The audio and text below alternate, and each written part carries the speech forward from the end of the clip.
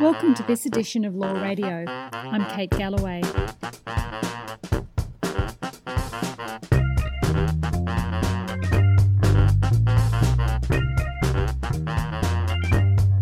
the 15th of July 2016, and earlier this week an international tribunal in The Hague handed down a finding about China's behaviour in the South China Sea. And the finding has caused ructions in the international community. Today, Melissa Castan interviewed Associate Professor Douglas Guilfoyle from Monash University, who is a specialist in the law of the sea. Let's have a listen now to what he has to say about the background of this dispute and what's happening on the international stage.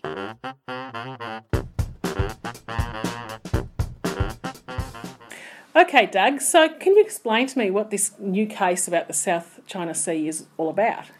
Okay, so in 2013, the Philippines brought a case against China under the UN Convention on the Law of the Sea, and the reason they did that is that China had been using what it calls its 9-dash line to assert that certain things the Philippines was doing within 200 miles of its coast were an infringement on waters over which China had special rights or some form of sovereignty. So they were protesting things like Philippines fishing vessels fishing there, or the Philippines licensing oil exploration.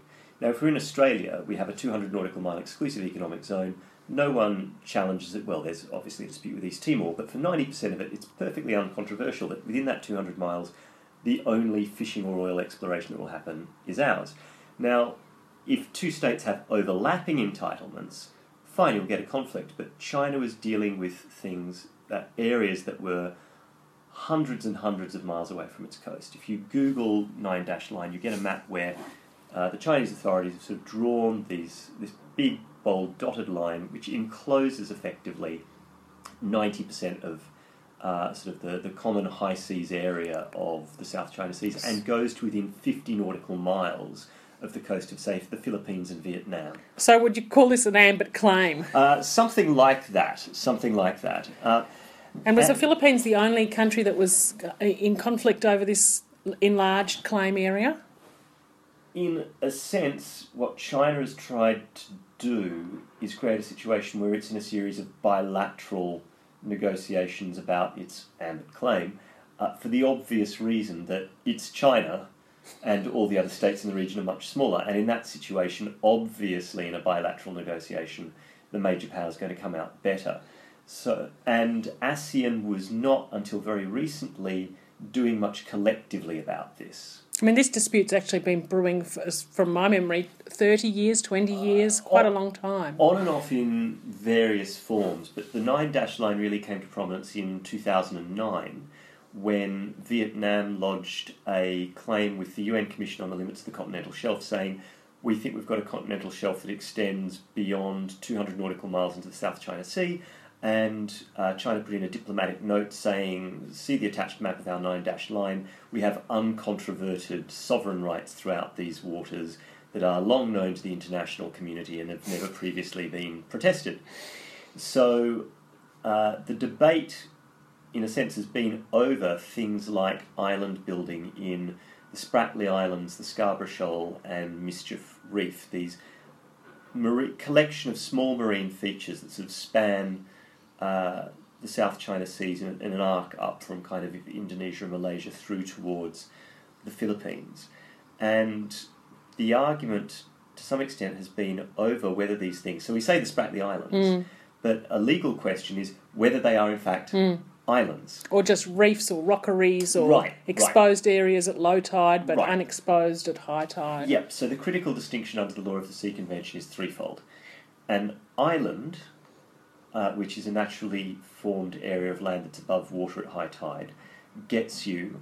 It's like sovereign territory. It gets you everything that the mainland does. So it gets you the 12 nautical mile territorial sea and the big 200 nautical mile exclusive economic zone with control over resources. So an island's really valuable.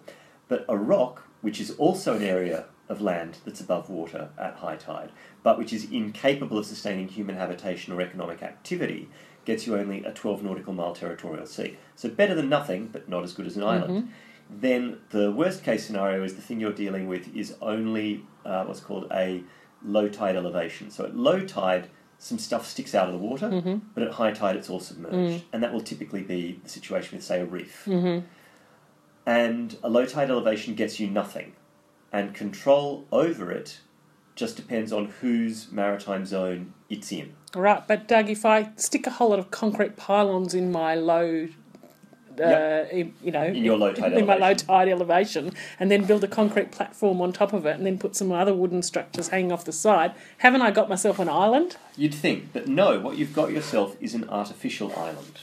So, because the definition of island is naturally formed, right, and above water at high tide. So, if you make an artificial island, all it gets is a 500-metre safety zone. Okay. Because the paradigm model of an artificial island is actually basically an oil and gas platform. Okay. So where did all these rules come from? They come from the United Nations Convention on the Law of the Sea of 1982, which contains both new rules and kind of an omnibus collection of previous treaties, largely from the 1950s, dealing with the law of the sea. So the aim of the Law of the Sea Convention was to have one comprehensive package deal dealing with oceans governance. And normally treaties allow you to lodge a reservation about any bit you don't like, because the founding principle in international law is state consent. But UNCLOS, the Convention on the Law of the Sea, was uniquely or near uniquely negotiated as a take-it-or-leave-it package deal. Right. And the powerful thing for the Philippines was it was a take-it-or-leave-it package deal that came with, as part of the price of admission, compulsory dispute settlement. Okay, so what is the dispute settlement mechanism under the Law of the Sea? Right, so the starting proposition under what's called Part 15 of the Convention is that any dispute concerning the interpretation or application of the Convention is subject to compulsory dispute settlement if the parties don't settle it by peaceful means of their own choosing first. So that's a really powerful starting proposition. Everything's in. There are, however, a number of kind of complex exceptions, the biggest one dealing with exclusive economic zones. So there is a combination of automatic exceptions and optional exceptions. So while you can't lodge a reservation to the treaty, you can lodge a declaration saying, we want to take advantage of these opt-out clauses. Right. So starting principle for dispute resolution, everything is in, unless it's out. So in the exceptions. But then some of the exceptions have further exceptions that bring things back in. So I call it the hokey-cokey theory of jurisdiction. I was going to say it sounds like somebody's law exam. Right. No, it's a potential law exam nightmare. Don't tell my students that.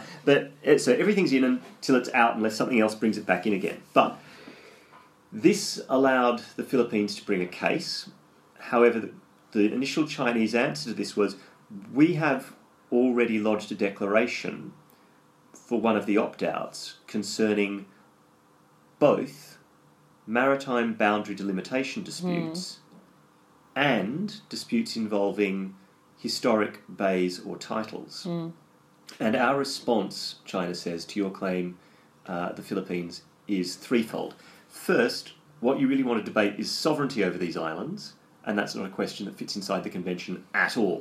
That's a question prior to the convention, who is sovereign over things that generate zones.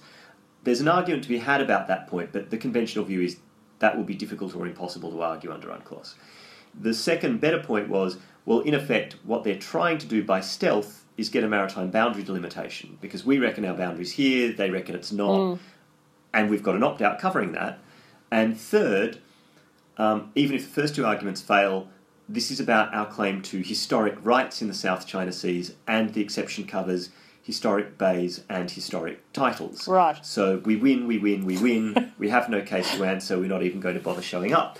Right. To which the Philippines replied, no, we're not actually going to include in our claim anything about sovereignty or anything about the designation of boundaries. What we want is legal certainty about whether these various features in the seas constitute islands capable of generating 200 nautical mile zones or not. Because if they're not islands and they don't generate big zones, we don't have a boundary conflict. Right. Because there's You're nothing not there. Yeah, China isn't claiming anything close enough to us to generate a boundary conflict. Okay. And that was a submission that was accepted by the tribunal. That left the further question of, but wait, isn't it out because of the historic title exception? And the tribunal took a view there that would be familiar to basically property students, and said, in effect, title is the complete bundle of sovereign rights you can exercise over territory or water. So that is what exists in land, territory, or the territorial sea. And in the territorial sea, you have this complete sovereignty subject only to a right that other states enjoy of innocent passage. Right. But on the high seas, everyone gets freedom of navigation. Now, in a sense, what was critical was China had consistently said about the Nine-Dash Line, we do not restrict or oppose freedom of navigation or overflight. Right. And the tribunal said, well, then what you're claiming are historic rights, not historic title. Okay. And the exception covers title, not claims of rights, even bundles of rights that fall short of title. And in effect, whatever your historic claims were, to the extent they're incompatible with the convention, they've been superseded by the convention. Which you signed on to. Which China was one of the original signatories in 1982. They took their time ratifying it. That didn't come till 1996, but they've been parties for 20 years. Right.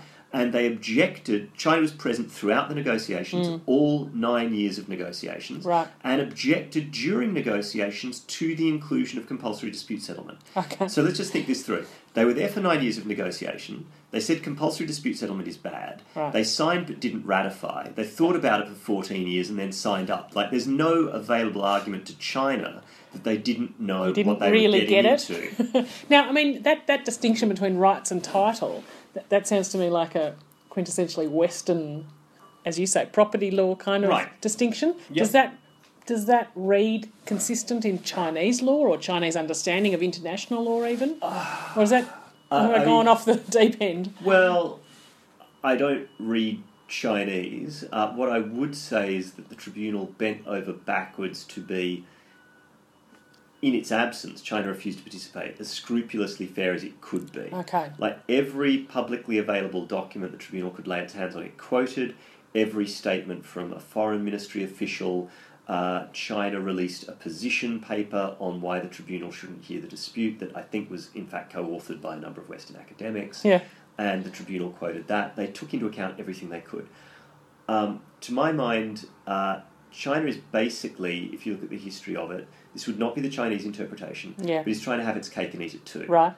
So they signed on to UNCLOS because the certainty of rights over maritime zones was worthwhile, and when they enacted domestic law in the 1990s, it used, in Chinese translation, or from the Chinese official text of UNCLOS, word for word, the UNCLOS definitions. Right. And they did not tack on to that legislation, and we claim special rights. Right. Or this is how we understand it, or this is, consistent but or inconsistent. Certainly the Chinese internal narrative is that, since the Opium Wars and the Boxer Rebellion, they have been continually subjected to external Western interference, that international law is effectively a Western European construct, and the rules of the game are rigged against them. So on the one hand, they want to sign on to the treaty and get all the benefits, but they also want to claim special rights and status in their own backyard. And I think, I'm not a sinologist, my knowledge of these things is imperfect, but the vision they seem to have is a return to a pre-19th century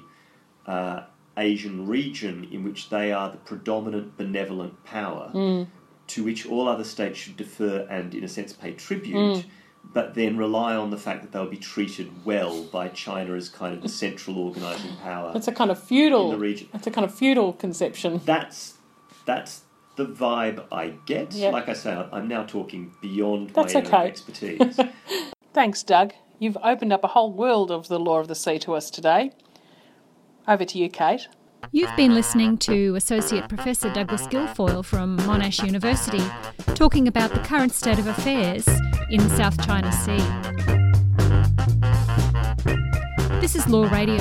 You can follow us on SoundCloud and iTunes, and take a look at our blog on lawradio.net. I'm Kate Galloway. See you next time.